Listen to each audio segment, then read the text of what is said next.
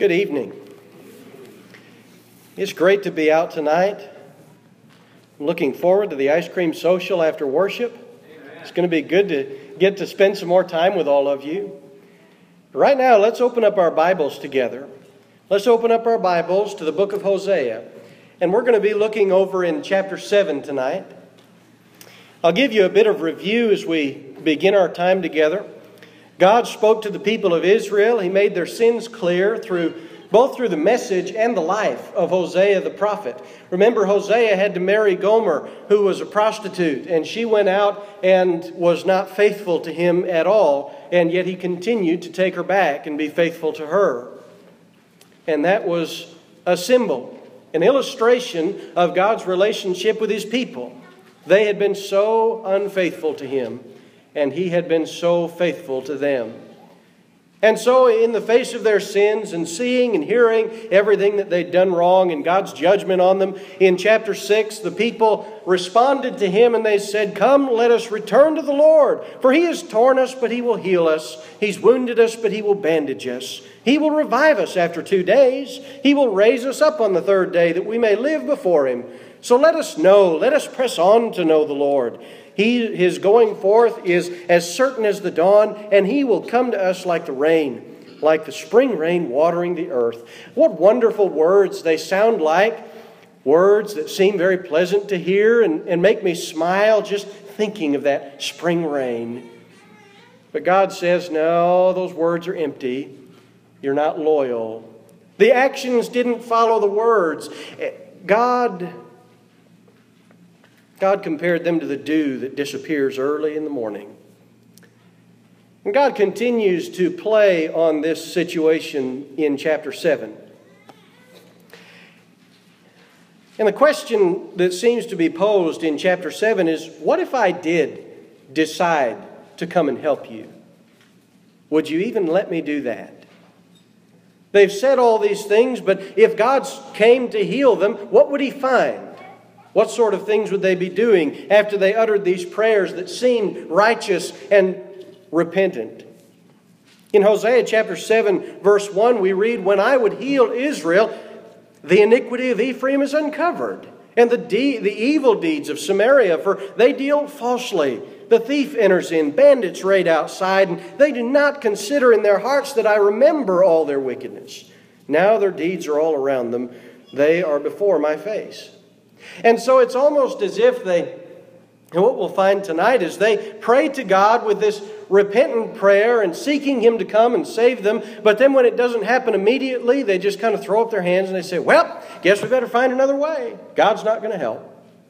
You ever known that person who prayed once and then said, well, I guess God's not going to do anything. I mean, I waited 5 whole minutes and I guess he's not going to help me out. I'll have to find my own way. And so they go off and they do any number of things. That's sort of what we find here, and it's a good thing to consider today. Are you loyal enough to God to let him help you in his way, in his time? Or do you do kind of what Ephraim does, wording a loyal-sounding prayer, then turning every way but God's way to solve your problems? Tonight we're going to study and remind ourselves to turn to God in the time of difficulty, and to turn to him not just in prayer but in action, with confidence that he will fulfill his promise to care for us. So let's look at the way that God describes the people in this chapter 7. If you look at verse 4, he says, they are all adulterers. They're all adulterers. And initially, it might seem that every person who's married is running around on their spouse. But remember, the context of Hosea, we're dealing with spiritually adulterous people. And God views them as his spiritual spouse. And so every one of them is an adulterer. All of them are running to idols. All of them are standing against God. And then in verses 4 through 8, he starts describing them with all sorts of things. He talks about an oven. He talks about something that's overheated and smoldering. Let's read that starting in verse 4. Listen for the heat and the hot and the oven. It says, they are all adulterers, like an oven heated by the baker, who ceases to stir up the fire from kneading of the dough until it's leavened. On the day of our king, the princes became sick with the heat of wine. He stretched out his hand with scoffers, for their hearts are like an oven as they approach their plotting. Their anger smolders all night. In the morning it burns like a flaming fire. All of them are hot like an oven. And they consume their rulers. All their kings have fallen. None of them calls on me. Ephraim mixes himself with the nations. Ephraim has become a cake not turned. Strangers devour his strength, yet he does not know it. And let's pause there. He talks about them being hot like ovens, anger smoldering in their hearts. Have you ever felt that? You ever been so angry at something that's occurred in your life or to someone that you love that you just go to bed angry and the bed gets really hot? Can you tell that I've kind of felt that a time or two? That is the most annoying thing. You want to go to sleep and get the day over with, but the bed heats up. You start sweating up a storm and you just can't find sleep. They were smoldering. And then he talks about a cake. In verse 8, Ephraim has become a cake not turned. You think of a pancake. That's something that at our men's breakfast, I remember helping cook the pancakes. And those are really good as long as you flip them at the right time, right? But if you've got a really hot oven and you've got things that are smoldering and overheating, and then you dump that batter on there and you leave it, you know what happens? You leave it on there long enough, it begins to smoke and burn on the bottom, and you take that off of there without flipping it, and you've got on one side black, caked on, smoldering, crusty grossness, and on the other side you've got raw batter. You know what that is? It's trash. It's inedible. No one can eat that. Nobody wants to eat that. And that's what he says Ephraim is. They're like a cake not turned. Someone left them on there too long. They're burned on one side, raw on the other. No good. And in verse 9, he starts to describe their foolishness. Describes them, he says, strangers devour his strength, yet he does not know it. Gray hairs are also sprinkled on him, yet he does not know it. Though the pride of Israel testifies against him, yet they've not returned to the Lord their God, nor have they sought him for all this. So Ephraim has become like a silly dove without sense. And they call to Egypt, they go to Assyria, and when they go, I will spread my net over them. I'll bring them down like the birds of the sky. And this last part we'll read differently depending on translation. But what I'm reading from says, I will chastise them in accordance with the proclamation to their assembly. The point is that God's going to judge them for what they've done wrong, for all of the things that they're doing that are so foolish. You know, he talks about someone whose strength is devoured by strangers and he doesn't know it. Story about that. Everyone remember the first time you got a credit card? I do. I remember the first credit card I got, wasn't much of a limit on it, but I thought, boy, this is the greatest thing in the world. I can go to the store and I can buy something and I don't even have to pay for it. It's the coolest thing in the world. Just slide that card, and at the end of the month I get a bill, and it's evidently much larger than I thought it would be. Don't know how all that stuff added up to that much, but I'll pay the minimum payment on it, and that'll be just fine. That'll go away in a few months. It doesn't, does it? That stuff hangs around. They charge you interest. I'm not interested in interest. But they do that, and before long you're starting to pay and pay and pay and pay 3, 4, 5, 6, 7 times what you initially owed. They're devouring your strength, and you don't even know it. That's the sort of thing that was happening to Ephraim. They were behaving foolishly. They were enslaving themselves to people to receive help that really wasn't help at all. Strength is devoured. Calls them a silly dove, a bird with no common sense. And now the question is why? What are they doing?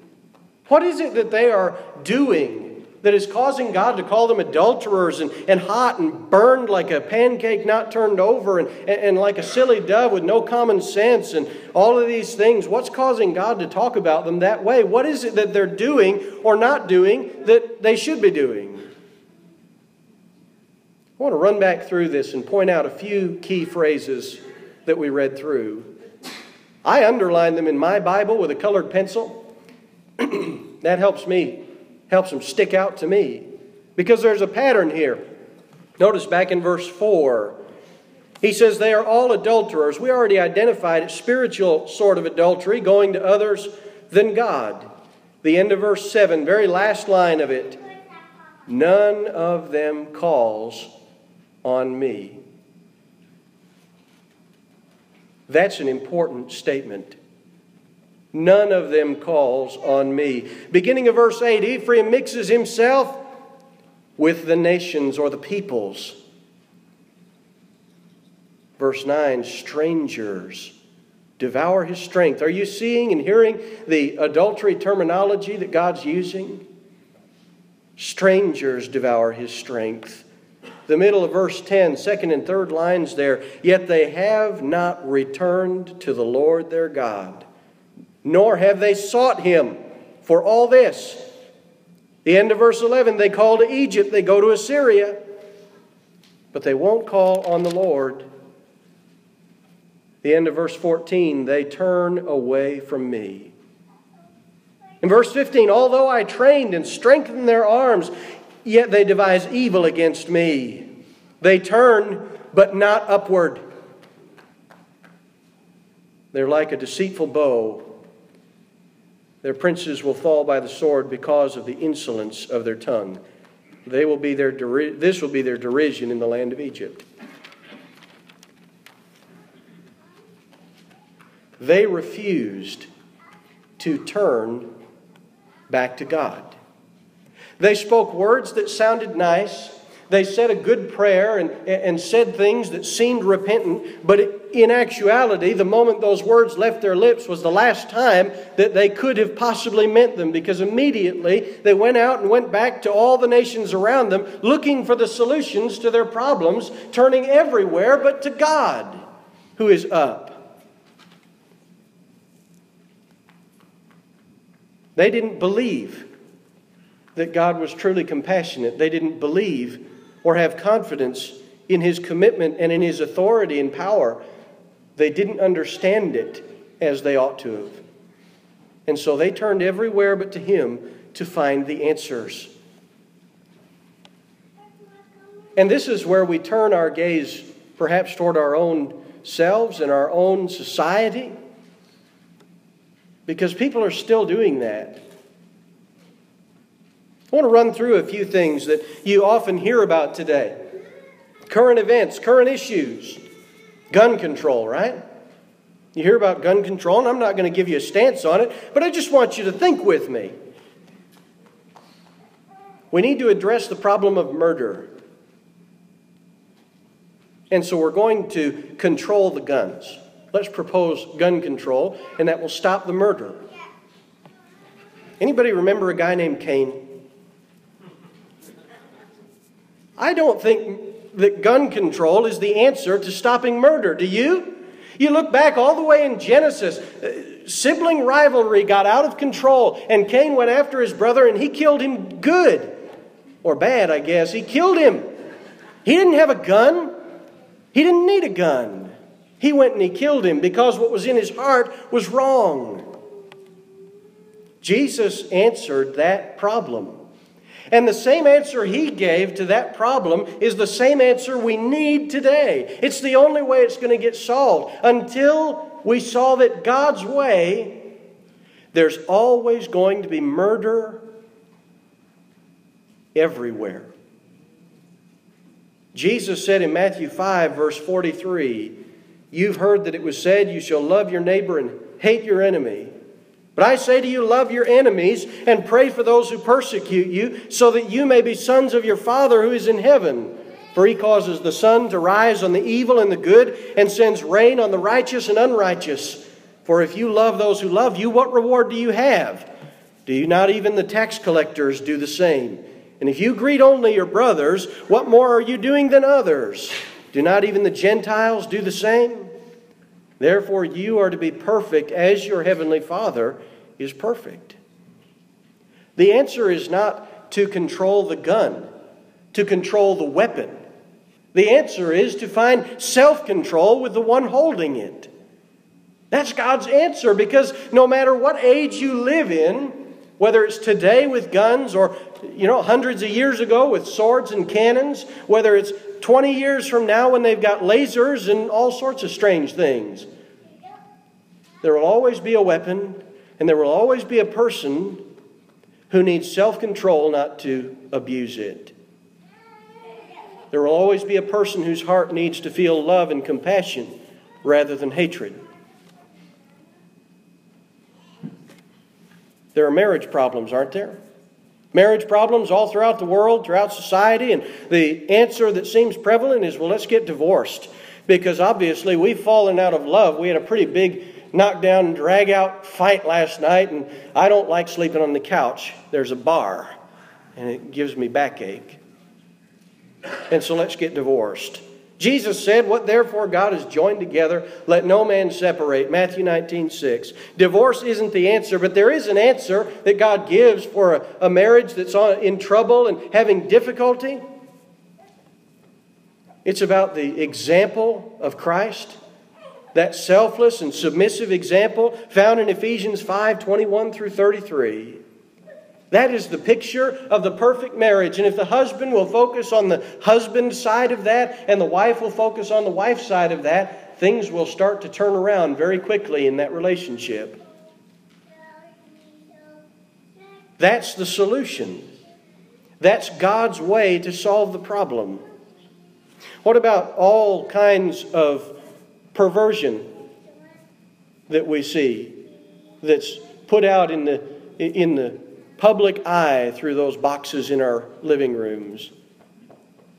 All of that sort of stuff that's out there. And the answer of the world is, well, they're there and we really can't change them, so we ought to just tolerate it,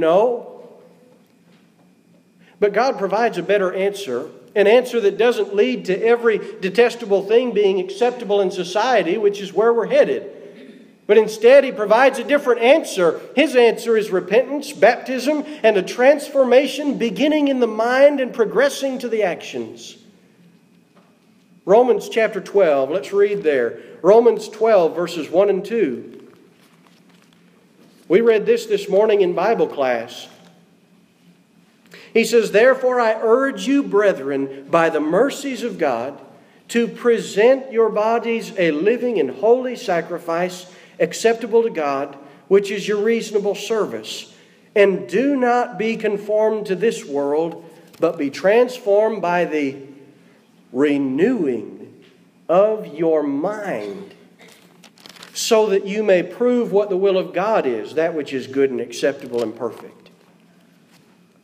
God's answer is a transformation and renewing of the mind, rather than a tolerance for sin. What about in the church? We don't have unity in the church. There's congregations 10 minutes away. Congregation just a couple blocks away, right? Just down the street here. You can drive down Mariposa Avenue and you find another church building, right? Walking distance away. Why aren't we together? And some folks would say, you're right. I think we ought to be together, and we ought to just have a joint service with them, because boy, wouldn't it be uplifting if we could get together and all encourage each other at the same time. Wouldn't that be wonderful to get that many people together, and it would be so uplifting and encouraging, and I would leave feeling better than I ever have. And they say, well, we've got some things we do differently in our worship. We've got some things we teach differently than you. And we say, oh, that's all right. We need to be unified. What we really mean is we need a crowd to feel good about ourselves. A crowd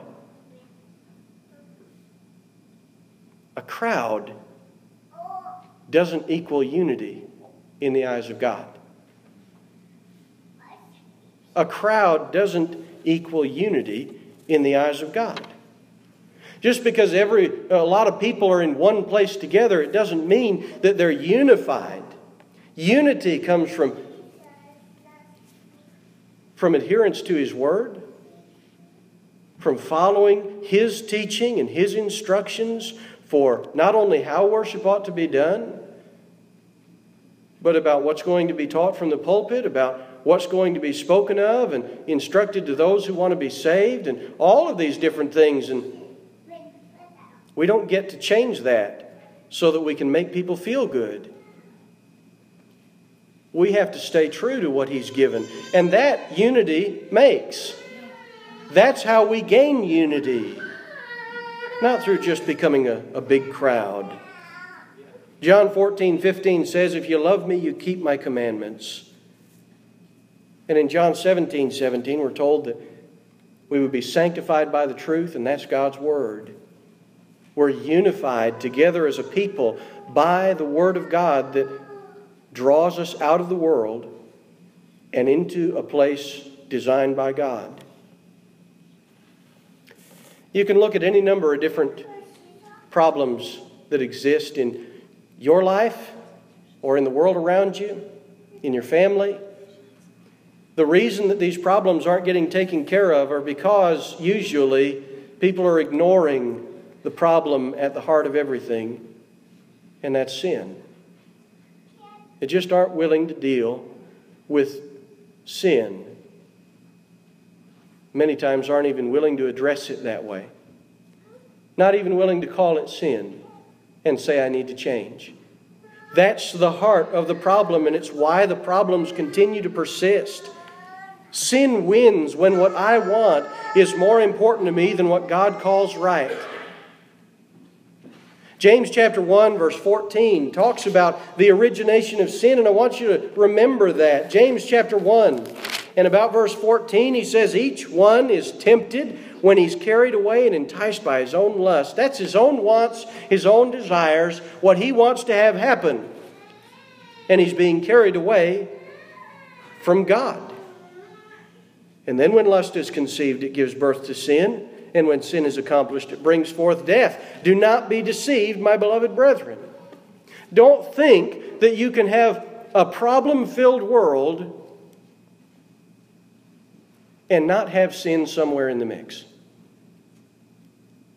Because the way God designed things, the way He's laid it out, if everyone is righteous, there are no problems anymore. And so where there's problems, where there's people who aren't agreeing with God's way, there's sin. And sin is what has to be taken care of. We have to continue in dedication to what God calls right if we want the problems that we face to be solved righteously. Our congregation can only continue to succeed if we begin adhering to God's righteous instructions. And we'll only succeed as a nation if we do the same thing. But you know, the nation is a big group of people to deal with, isn't it? And I don't have the authority or the influence to change all of them, but I can change me. And I can change the way that I'm treating people. Can make sure that I'm staying true to what God calls right and addressing problems as sin if they are. And teaching what's right to people who are in need of that. God has the answers to the real problem. And that's the problem of sin. Looking back in Hosea chapter 7, there was a statement that God made. Hosea 7 verse 7, in the very end of it, He said, none of them calls on me. There are a lot of people drifting in sin and not understanding how to get out of it. And if you're here tonight and you're wondering about that, how do I get out of sin and into God's grace? How do I do that? The answer is you have to do what they didn't. You have to call on God. In Romans chapter 10, verse 13, we're instructed to call on the name of the Lord to be saved. And in Acts chapter 22, verse 16, we're taught that that process involves being baptized in the name of Jesus for the forgiveness of our sins. Those two passages are keys to link together along with Hosea 7:7. I think that's a good one to throw in the mix. That calling on the name of the Lord so that you might be saved, and then submitting to His way is the way to be saved.